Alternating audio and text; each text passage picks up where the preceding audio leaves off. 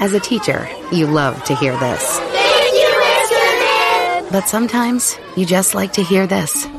Hey, I know you're busy educating our future leaders, but how was your date with the coffee shop guy? So glad you called. How much time do you have? Connecting changes everything. Learn how with AT&T, educators and their families get 25% off our best plans. Requires proof of eligibility. Terms and restrictions apply. Visit att.com/teachers for details. Hi guys, welcome back to the show. So I really wanted to preface this episode by saying that I am so excited that we made it into the top 100 beauty and fashion podcasts on Apple Podcasts. And also our Spotify Wrapped data is just off the charts good for the last year. I mean, I never expected it to be this huge of a growth in just 1 year, but thanks to you guys, we are really genuinely creating something that is of meaning and of value. So I just want to just say thank you to every single guest, every single person that's interacted with us, given us just the time of day. The most valuable human asset is time, and every single moment that you give us, whether it's through listenership or through coming onto the show or leaving a comment or a rating, it's all things that don't go unnoticed, and they are truly the most valued thing that we have that comes from the show. So I just want to say thank you. And also I think you're gonna love this episode because Dr. Karam is genuinely a brilliant surgeon, and he has broken things down in this episode like no other. So enjoy the episode, but it is truly my humble request, if you could go onto Apple Podcasts or Spotify Podcasts, find Skincare Anarchy, and then just leave us a rating of 5 stars and a written review if you have the time. Thank you guys so much, and I really hope you enjoy this episode.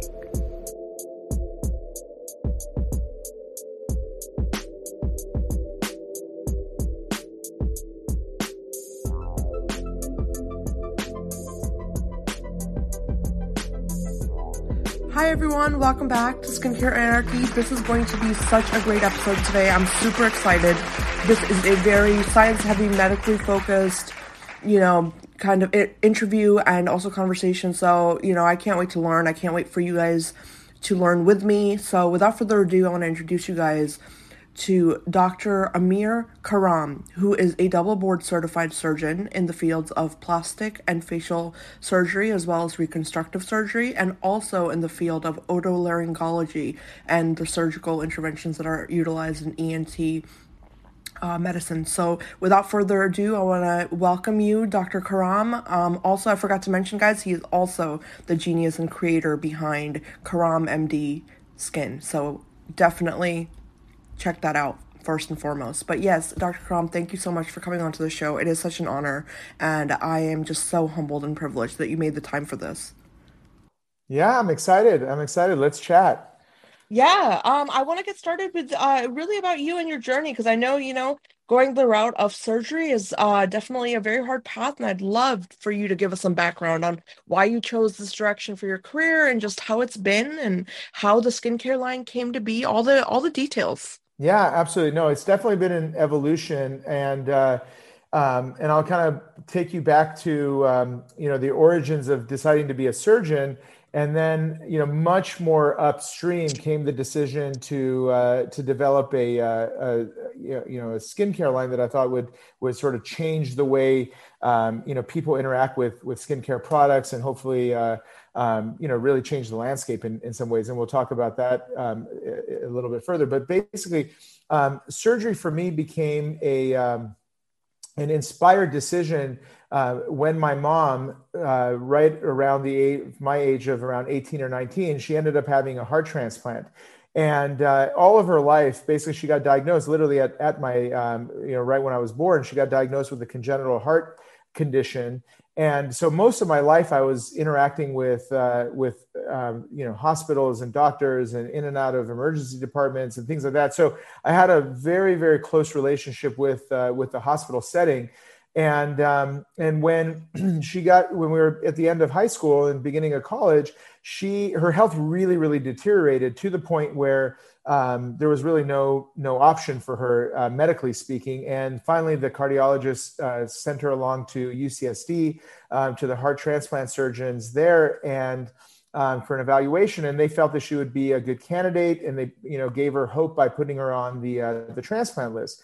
Now, for me, being a single child, that was like a major thing, because obviously, you as a young person, and especially as an only child, I think you're very close, to your parents. And I was very close to my mom, and this opportunity that was given by these surgeons really became kind of a like, wow, what an incredibly important role this category of professionals have on human life and on families. So finally, a year later, she ended up getting her turn. I remember her very vividly going into the operating room, basically dusky and purple because of the lack of oxygen and blood flow. And she came out 4 hours later, bright and healthy in a way that I'd never seen her before. For years, I hadn't seen her look like this. So that moment, I remember sitting in the ICU waiting room, and I decided, you know what, this is what I want to do for my career. I want to basically help people. I want to give people, the opportunity to have the same, renewed, life or quality of life or chance at life, et cetera. And so I made my commitment to become a heart surgeon at that time. And that carried me, I was at UCSD at the time, and that basically became a 4-year, highly dedicated, sort of life that I was living, working with the same heart transplant surgeons that took care of my mom, doing tons of research and in the labs. And I just was obsessed. And it wasn't until I graduated from college and went to medical school the first year. And I remember, I'll never forget, the cardiac surgeons told me, hey, you know what? The field is changing. It's not what it used to be. You might want to consider some other type of surgical specialty, because heart surgery is being taken over by cardiologists. Yeah. And I remember how disappointed I was hearing that. And, but it did leave a little bit of a point in my head where I kind of opened my eyes a little bit more. And I remember in medical school, the first class we take is anatomy.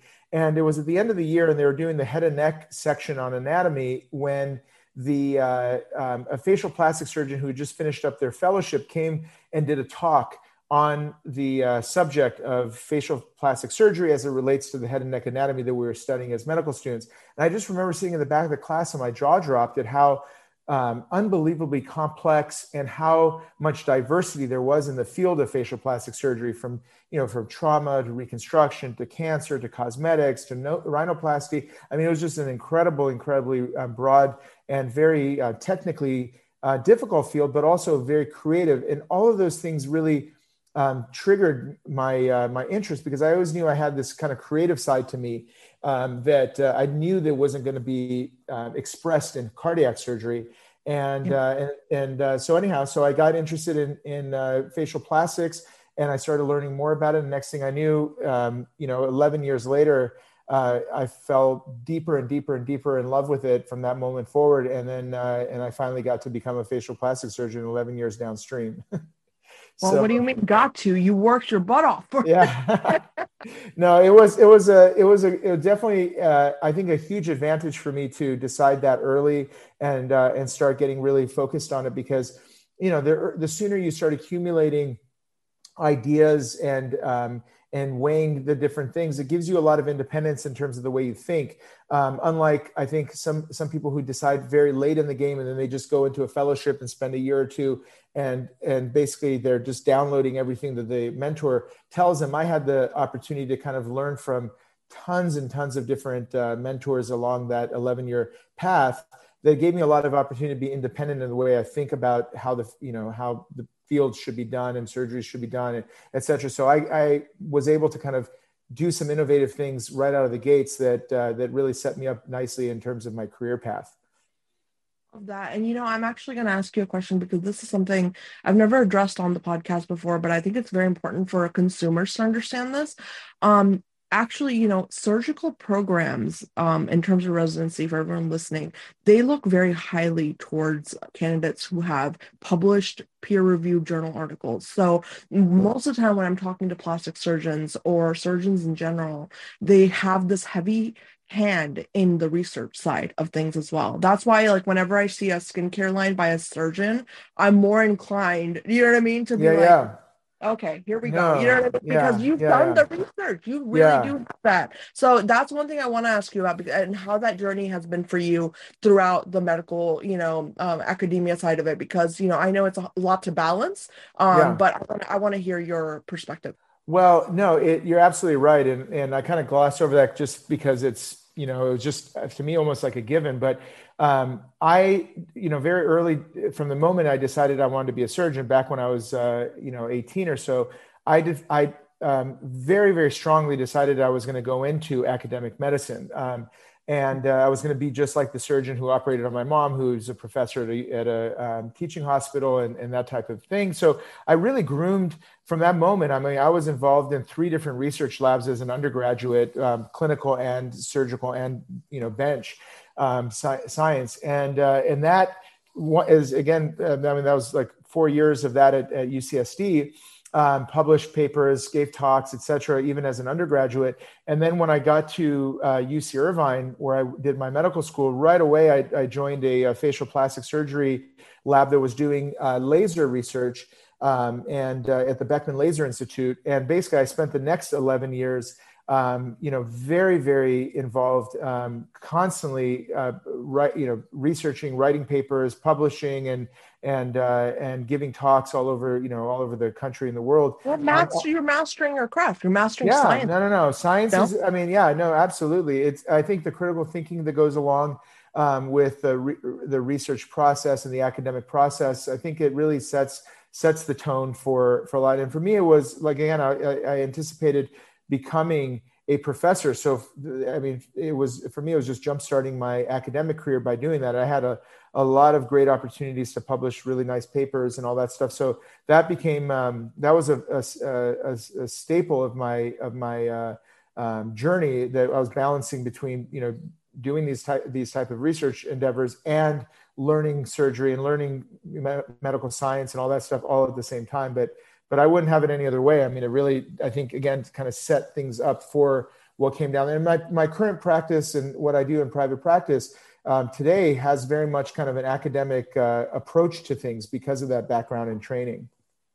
Love that. I really, you don't know, this is music to my ears to hear this, because I mean, I've expressed it many times on the podcast that I am a huge, supporter of, MDs that hold on to the side of true bench research, true medical research, whether it's clinical trials or the bench, whichever, but as long as it's really looking at a problem and genuinely coming up with solution. I have so much respect, obviously, but also this, in my eyes as a consumer, I expect that from a truly notable doctor. So I really love what you said, and I love that you have had this background and this amazing, just kind of take on science and the way that you're looking at it. So, my next question is obviously going to be, so what, when you first started, obviously the clinical side of things, I'm sure that was, overwhelmingly busy. So, like, what were some of the things that were hallmarks on your path to,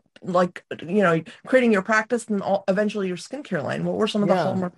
Well, so as I said, my that little bit of a jump start that I had by discovering facial plastics early gave me some interesting opportunities to really think through some problems. And one of the problems, you got to remember, we're talking about 1997-ish, is when kind of this journey started for me.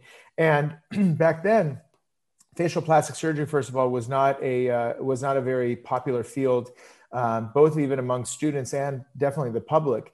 And all the facelifts and different outcomes that we saw out in the real world, everyone looked stretched, they looked pulled, they looked unusual.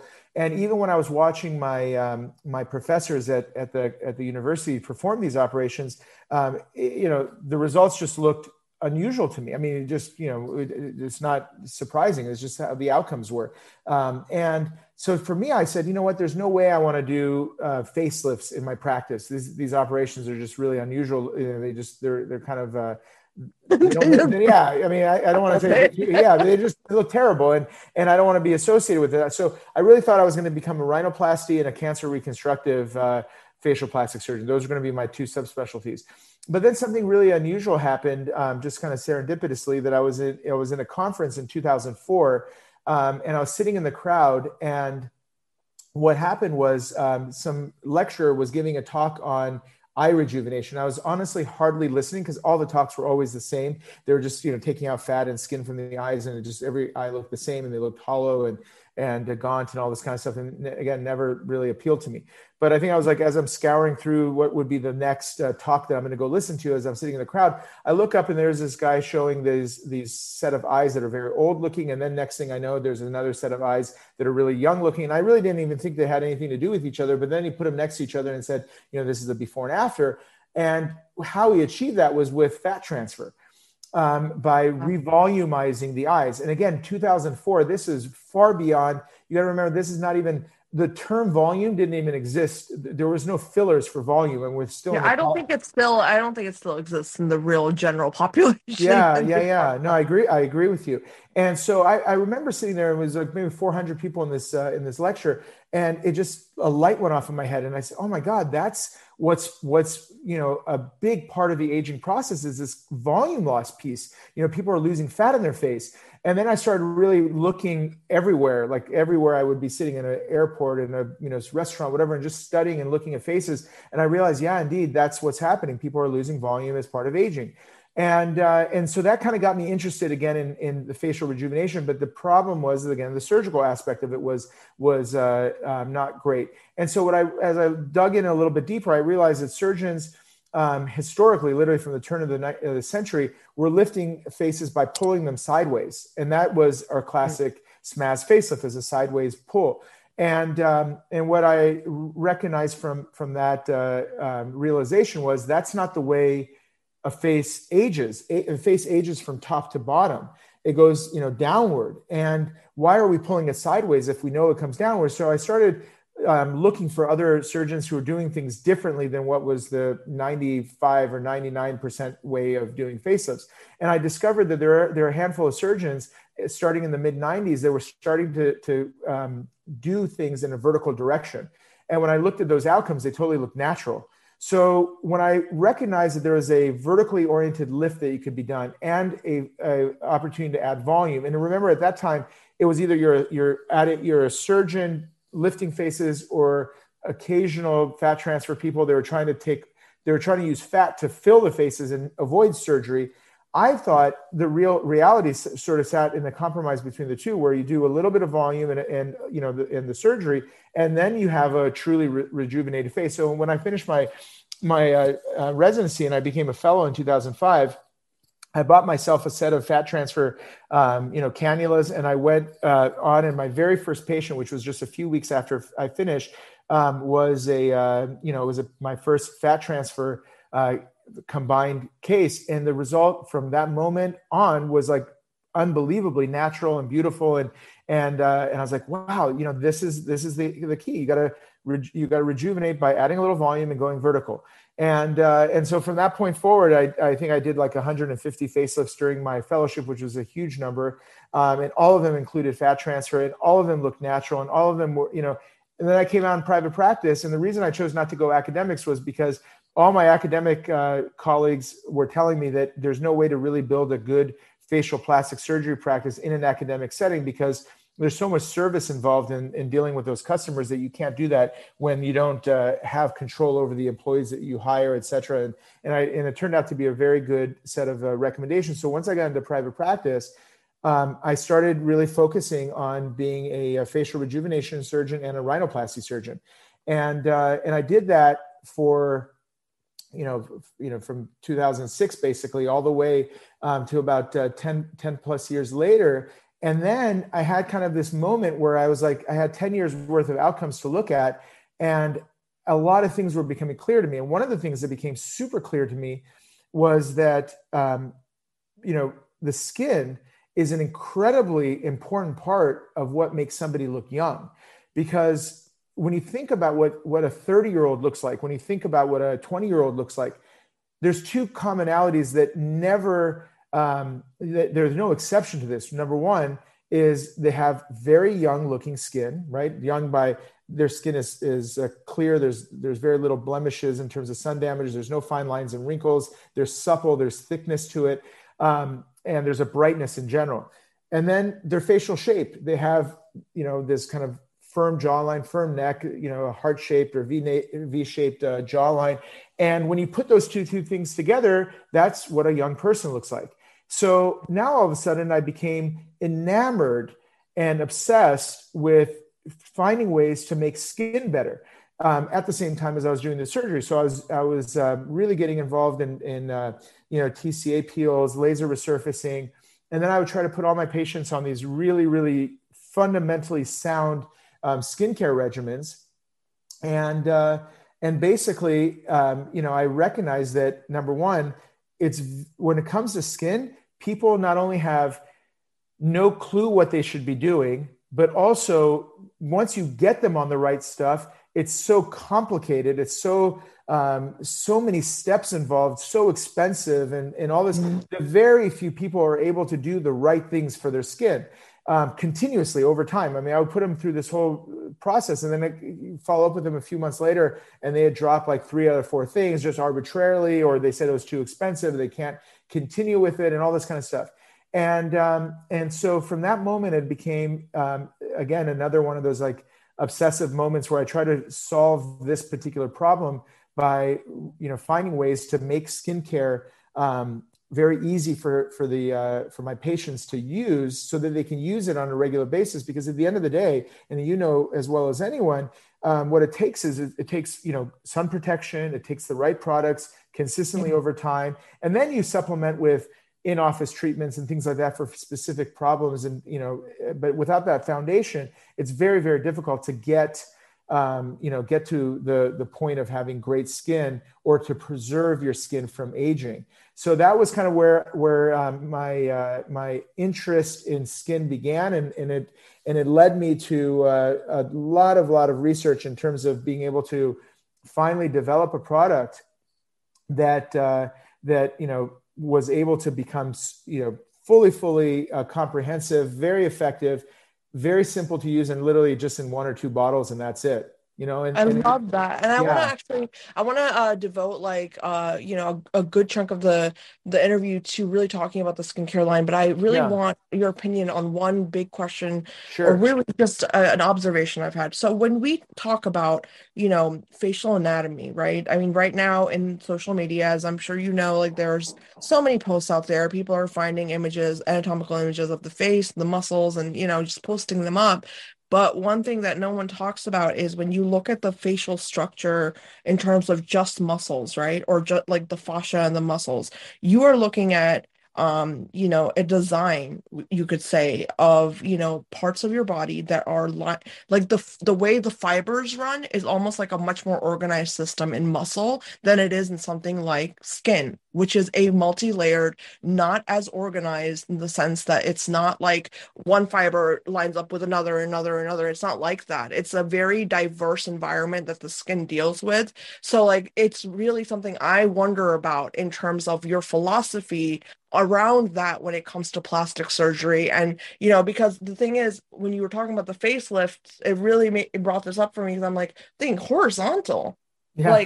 How does that work with the actual fibers of the muscles? Because you've got, for everyone listening, you have a lot of facial muscles, FYI. Some of them, the fibers are running around, they're creating a full circle, you know what I mean? Like your eye muscle, for example, and then some are running diagonally. So, it's a very complicated thing, right? I mean, I'm really dumbing it down for, I guess, myself and the listeners, but I want to get your take on that. How does plastic surgery approach this issue of skin versus muscle versus, you know what I mean?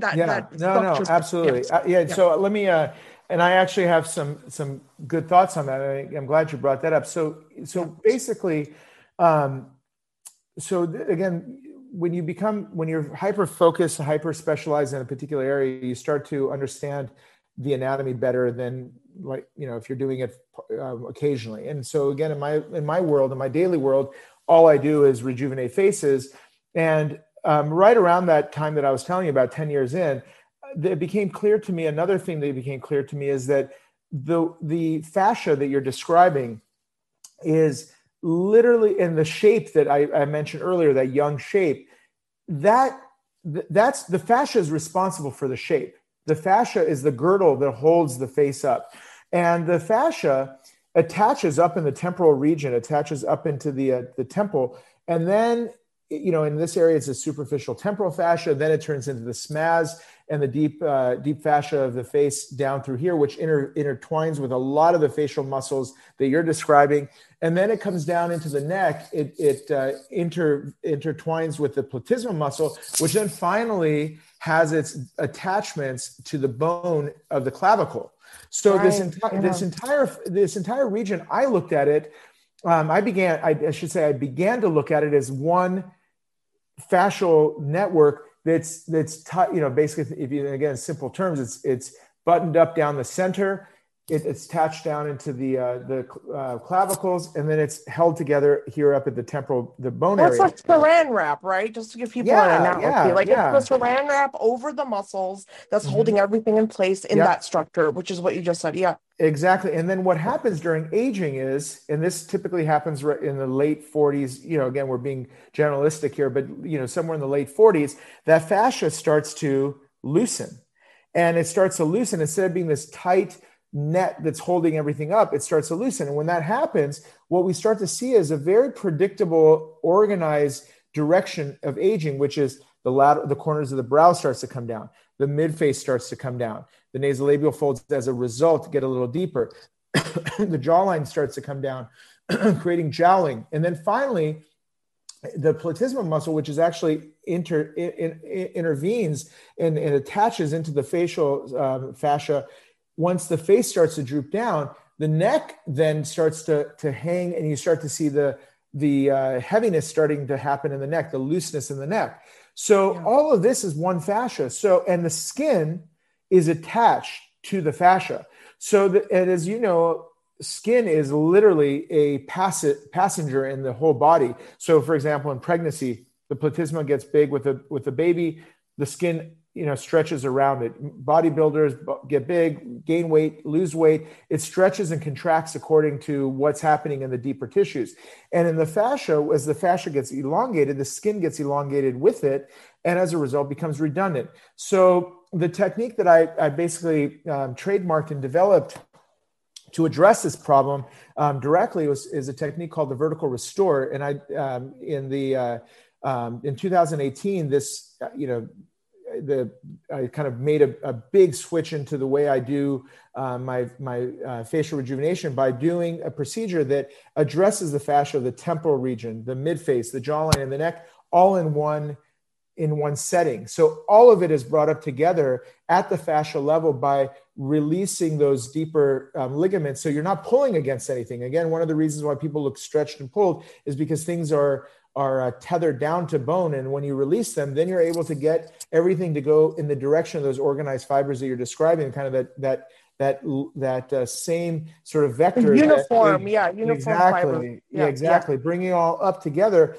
and then it has harmony and it has balance, and everything looks like it belongs together. And that's a huge reason why my outcomes have such a natural look to them, is because it's like pieces of a puzzle coming back together. Once you reposition things back to where they were, it looks like it's where they belong. No one looks different. They don't look like they've had work done. They don't look like a different person. They just look like them minus aging, which is at the end of the day what I think people obviously want when it comes to the facial rejuvenation.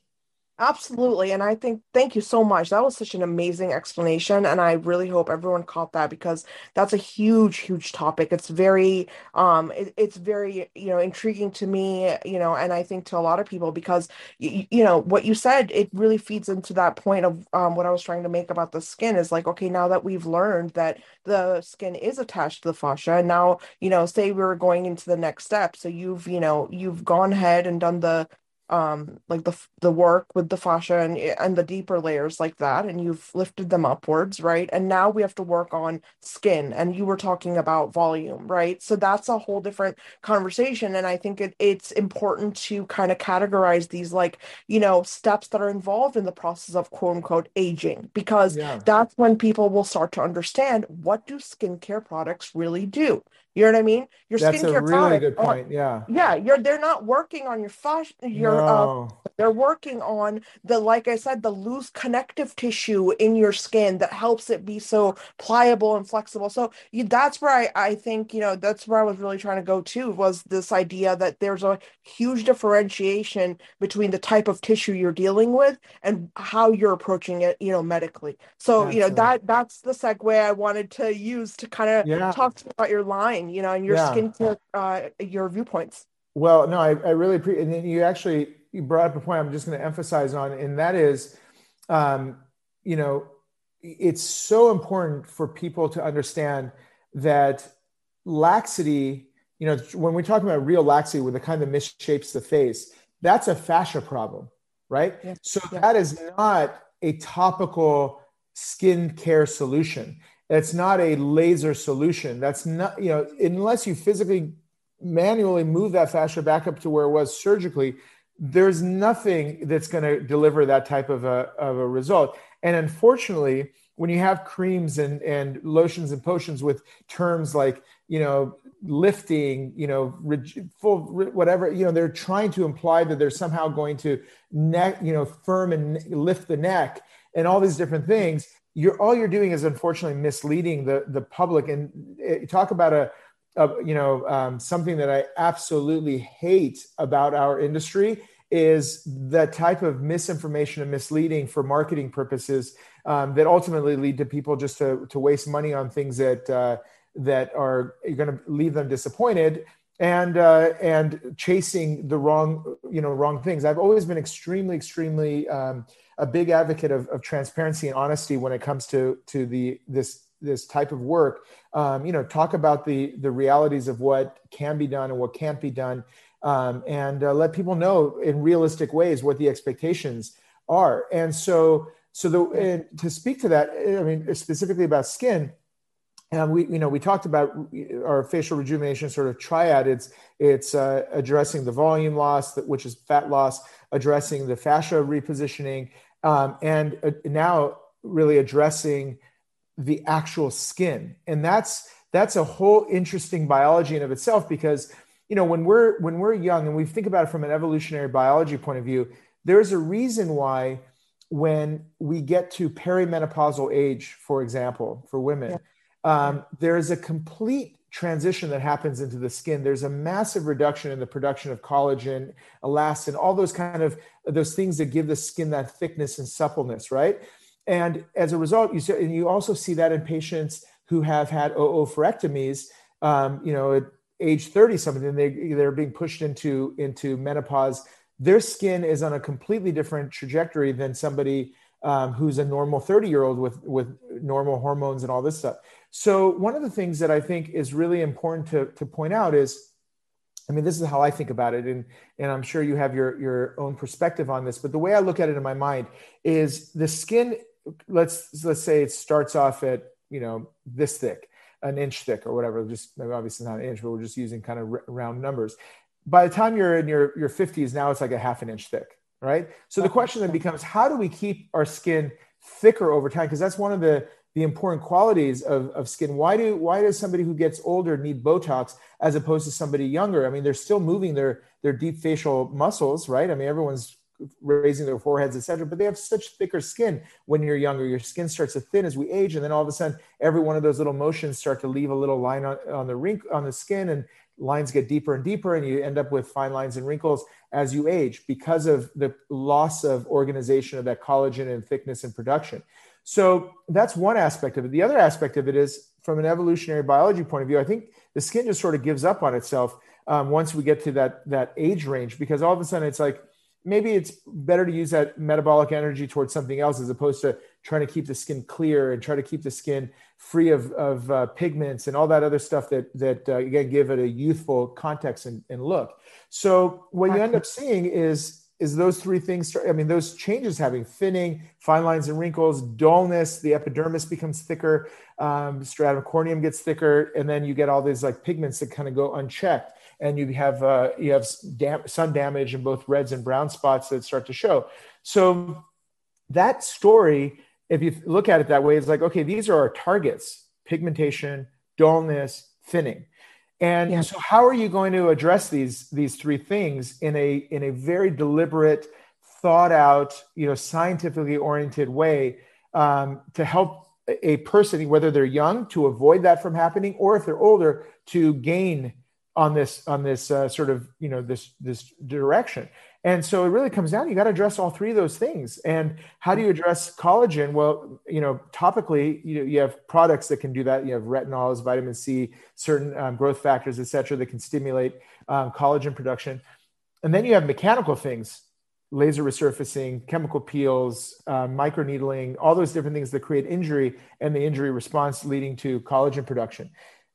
Clarity comes down to stifling the pigments, all, with whether it's hydroquinone, if it's prescription based, or non-hydroquinone type things. But you want to do something to keep those pigments from developing. And then the surface of the skin, you need to exfoliate it. You need to turn it over. You need to kind of bring that brightness and lightness back. So that was really, when I looked at all these things, I would sit down with patients and I would put them on a treatment program using all the really known and great product lines like ZO and Skinmedica, et cetera, medical based stuff. And there's a few things that became very clear to me. Number one, no one could handle, with the exception of maybe my wife and a few other patients, could handle like a multi-step program. Two, very, very few people can handle Retin-A or retinol in its full dose. I mean, I'm talking thank you. Right? Very few people can do it. So it's like, we all know, that that's good for your skin, but, and with the best of intentions, you put somebody on it, and then then you come back again and they're like either doing it like once a week, or they're doing it like, twice a week, or they stopped it altogether. And it just becomes like this non-starter. So finally, anyways, I went through several years of being super committed to putting people on products that were available, and to no avail. No, I couldn't get anyone to do it the right way, or at least a very small portion of them. So then what happened is my inspiration, I guess, was, I said, listen, let's figure out a way that we can do this that allows everyone to at least get on the right stuff, allow them to do it consistently, let it be as least expensive as possible, as easy to use as possible. And that was it. And then so what obviously it's a chemistry problem at that point, because we already know what those ingredients are. I mean, anyone who's in the world of skin and skin science and all that stuff, all the named ingredients, we all know those things: retinols, niacinamides, and growth factors and peptides, and moisturizing, and all those kind of important things that a skin care product or skincare routine needs. It's just, how do you get these things to marry together and function well together? That's a chemist issue, right? So you obviously. Yeah, well, I think it's more of a molecular biology issue more than anything, if you ask me, because I think it's not just about like what products can we put on the skin, what are the ingredients that we can put on the skin, but it's more so about the quantification of results based on dosages, which is not there right now in skin health. It's just not there. For example, let me just give you, my train of thought. We were talking about fascia and muscles earlier. Well, when you learn about them, there's a very easy way to quantify the, I guess the viability, or you could say, how good everything is, right? But because you can measure things like tension, which is a direct quantifiable measurement that describes a lot about any kind of pathology you're looking at, any kind of problem you're looking at. I mean, you had just talked about, sagging, right, of the fascia and stuff. So there's a very, I think, easier way to like quantify that kind of data on the deeper parts of our body, like muscles. But with the skin, like we talked about earlier, because these layers are so, there's so many of them and they're so diverse in their composition, you have this idea of immunology coming into play, molecular genetics, you have molecular biology, obviously, cell signaling, obviously the chemistry component that you mentioned, immunology being one of the biggest ones, because let's be honest, what a lot of people hate talking about, and I'm surprised derms don't even mention this, is there's this thing called the internal milieu of your body, and each organ has its own internal milieu. And what that means is there's an environment that exists within this organ system or this tissue structure. And what that's doing, that all of those components combined are contributing to how your skin will react to what you put on it topically. Because like I said, it's that signaling cascade. And we can't quantify, it's very hard to quantify that. So, that's something I think I just wanted to put that out there because there's really a lack of understanding of true, I think, science, like, what we talked about, like from that academia standpoint, there's really a lack of understanding there because you have to, if you're somebody who's really into skin health, you need to do the homework and look into the science because there's nothing more transparent than the science that's published and the facts. You know what I mean? Yeah, So, absolutely. yeah, so I just wanted to say that, but I want to actually talk about the trifecta routine that you have Yeah, established, yeah. and let's go through that and let's talk about the ingredients and what you think is really required for good skin health. Yeah.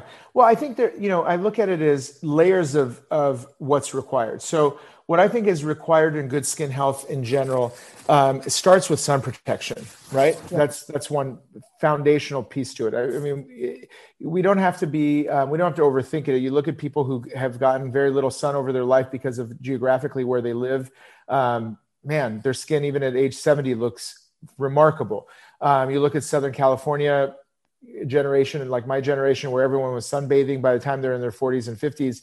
I mean, it's a whole different skin story, right? So sun is the UVA is a huge component of that. So sun protection with using a broad spectrum is in my opinion, it's kind of like, don't even bother with anything after that if you don't start with that.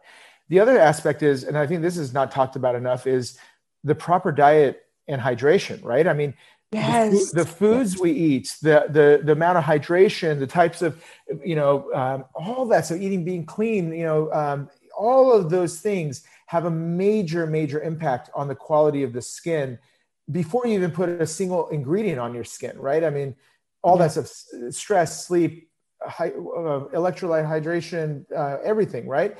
And then once you've got like your basis covered with that type of stuff, then I think the next layer, I mean, my opinion, it really comes down to, I would say the two sort of more foundational long-term, again, we're talking about long-term beneficiary type products is like retinols and vitamin C. I think those are really, really good for long-term collagen production. We're talking about signaling and all those different things that stimulate fibroblasts to develop more collagen over time.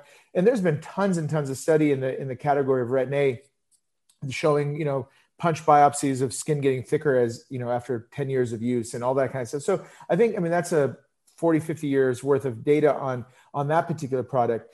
So that's great, but as we talked about, it's hard for people to get on it.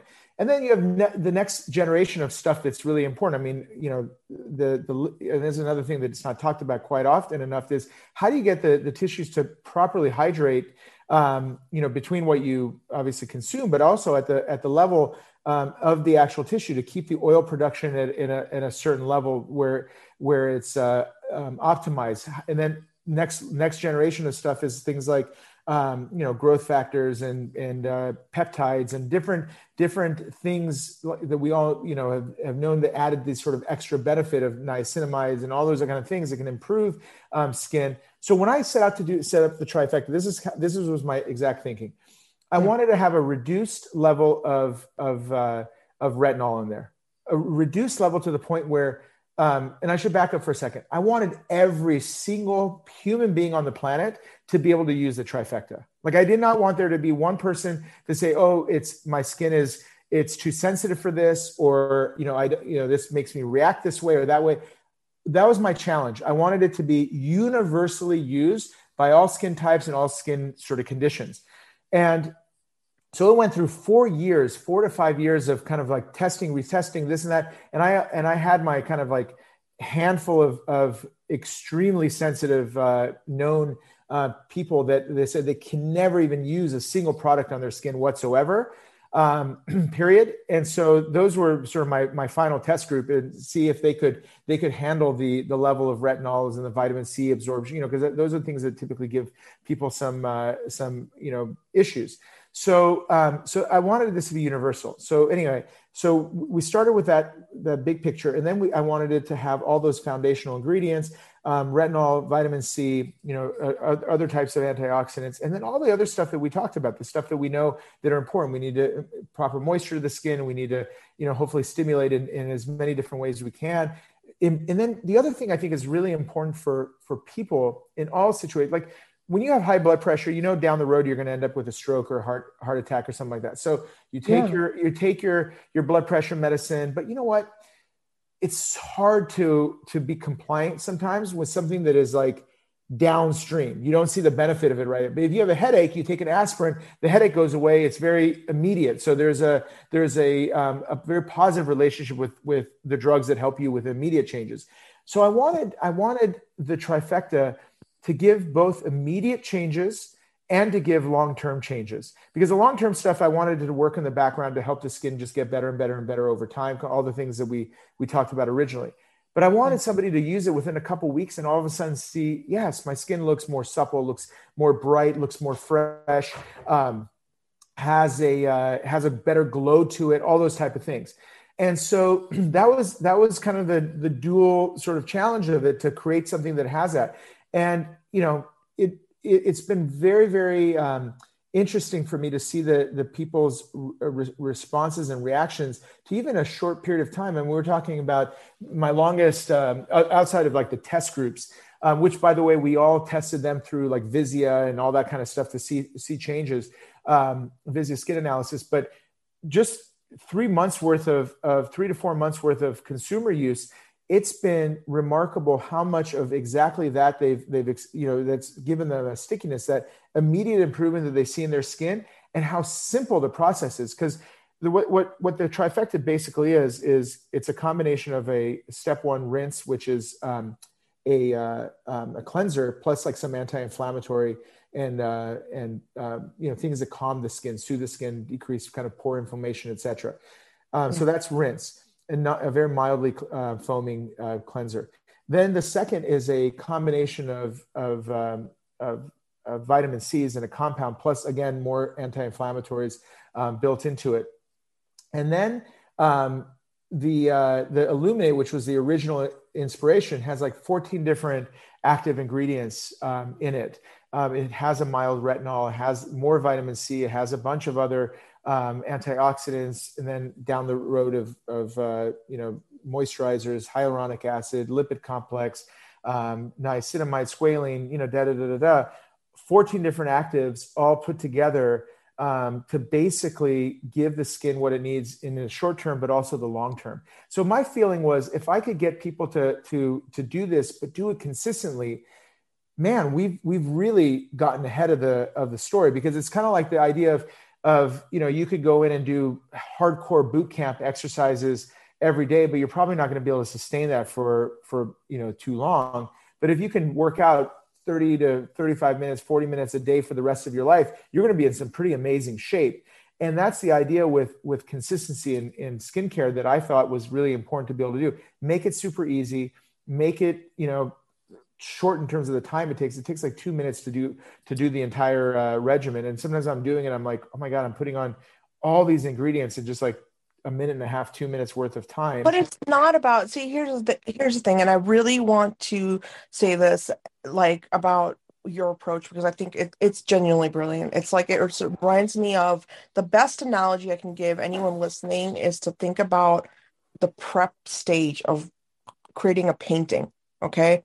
Because you don't want your canvas to be all messed up and have like, things that are just not going to, like, the paint's not going to go on in its true form, or something, right?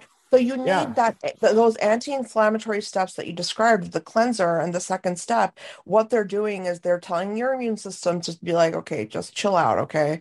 And then so it's ready. Your skin's like, okay, cool, I'm good, I'm relaxed, I feel good, normal, Then you just put the other stuff on, it's not gonna go, oh my God, what the hell is this? Because your immune system is really the part of your body that goes, oh my God, what the hell is this? So that's where anti-inflammation really comes in, is to stop those, factors in skin that are going to like disallow this priming of the skin, so that whatever you do put on it next, that is the richest product in your routine, it now has the highest chance of really doing and binding to receptors it's supposed to bind to, going into the skin as it's supposed to, in terms of just like making sure that, okay, you can formulate something that's within that, 500, kilodalton, whatever, measurement there is, but is it going to go in or not? There's a lot of factors there, right? And inflammation is one of them. So that's where I'm really thinking. And I wanted to tell you that I think you are absolutely brilliant, because I'm not going to lie, early on in my, I've loved medicine my whole life. And so, I've done a lot of, reading into like microdosing, and to keep this very pharmaceutical. I mean, why not, right? Like, to keep it pharmaceutical, there have been so many studies that have been done across so many different organ systems that really promote this idea of microdosing whatever pharmaceutical agent you're utilizing to completely change a pathway or to regulate a pathway. And that is really what your skin is a lot of different pathways that are working all the time, and they need time to regulate. Just like your hormones, you can't inject someone with a bunch of estrogen and then expect them to act normal. You're going to start seeing, like psychological impacts and, physical response and all this. So, what I really want to say to the listeners is that the only time in medicine that I personally, from my experience, have seen this like bombardment, approach when it comes to pharmaceutical or like chemical agents is in the treatment of infectious diseases. Because obviously when you have an infection, we bombard you with IV antibiotics, right? We bombard your system because we have to nuke it. But that can't be applied to something like skin. That's a very living, versatile, moving in so many different directions all the time. We can't use that same system. So what you're really doing here is you're allowing the skin to modulate the response in a more like sophisticated and optimized way, because you're giving it what it needs, but it's not being, you know what I mean? It's not being rushed. No, absolutely. I appreciate that. You're right. Because the trifecta is AM, PM. You use the same regimen in the morning and the night. And by cutting down those dosages, the skin tolerates it better, but also, like you said, it allows it to be in perpetual sort of positive motion in that way.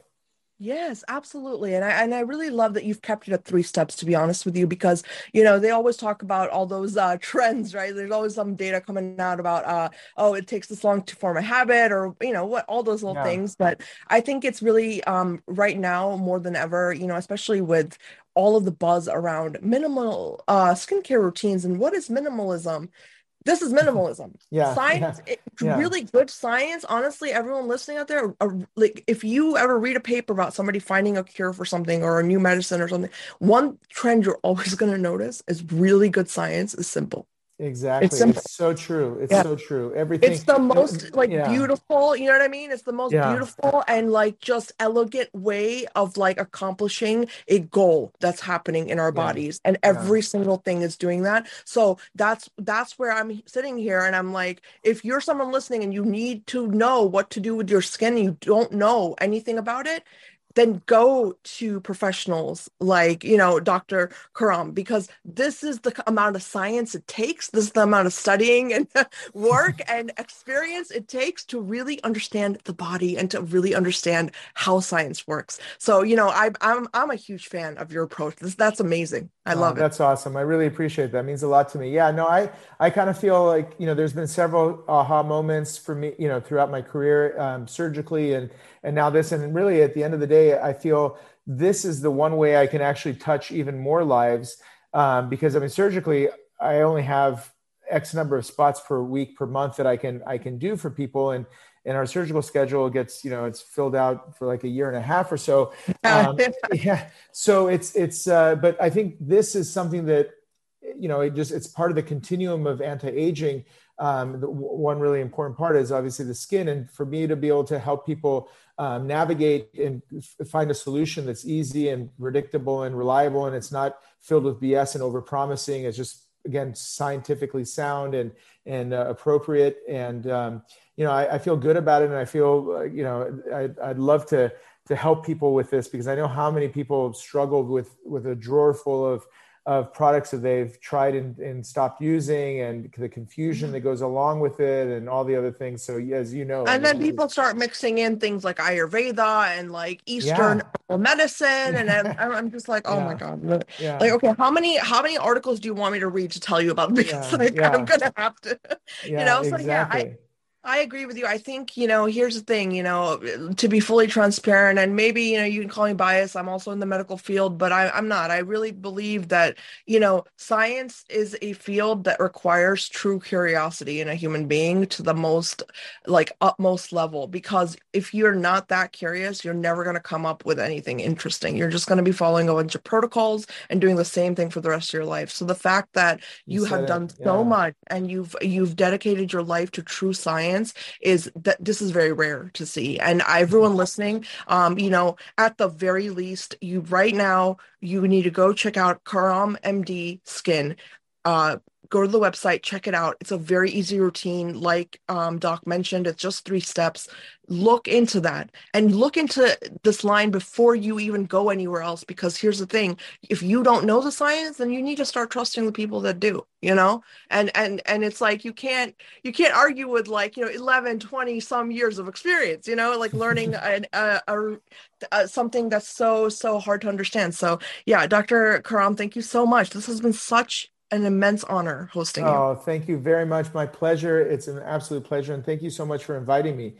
It's been a lot of fun. And you have a lot of great insights and thoughts. And it's been fun sharing and discussing them with you.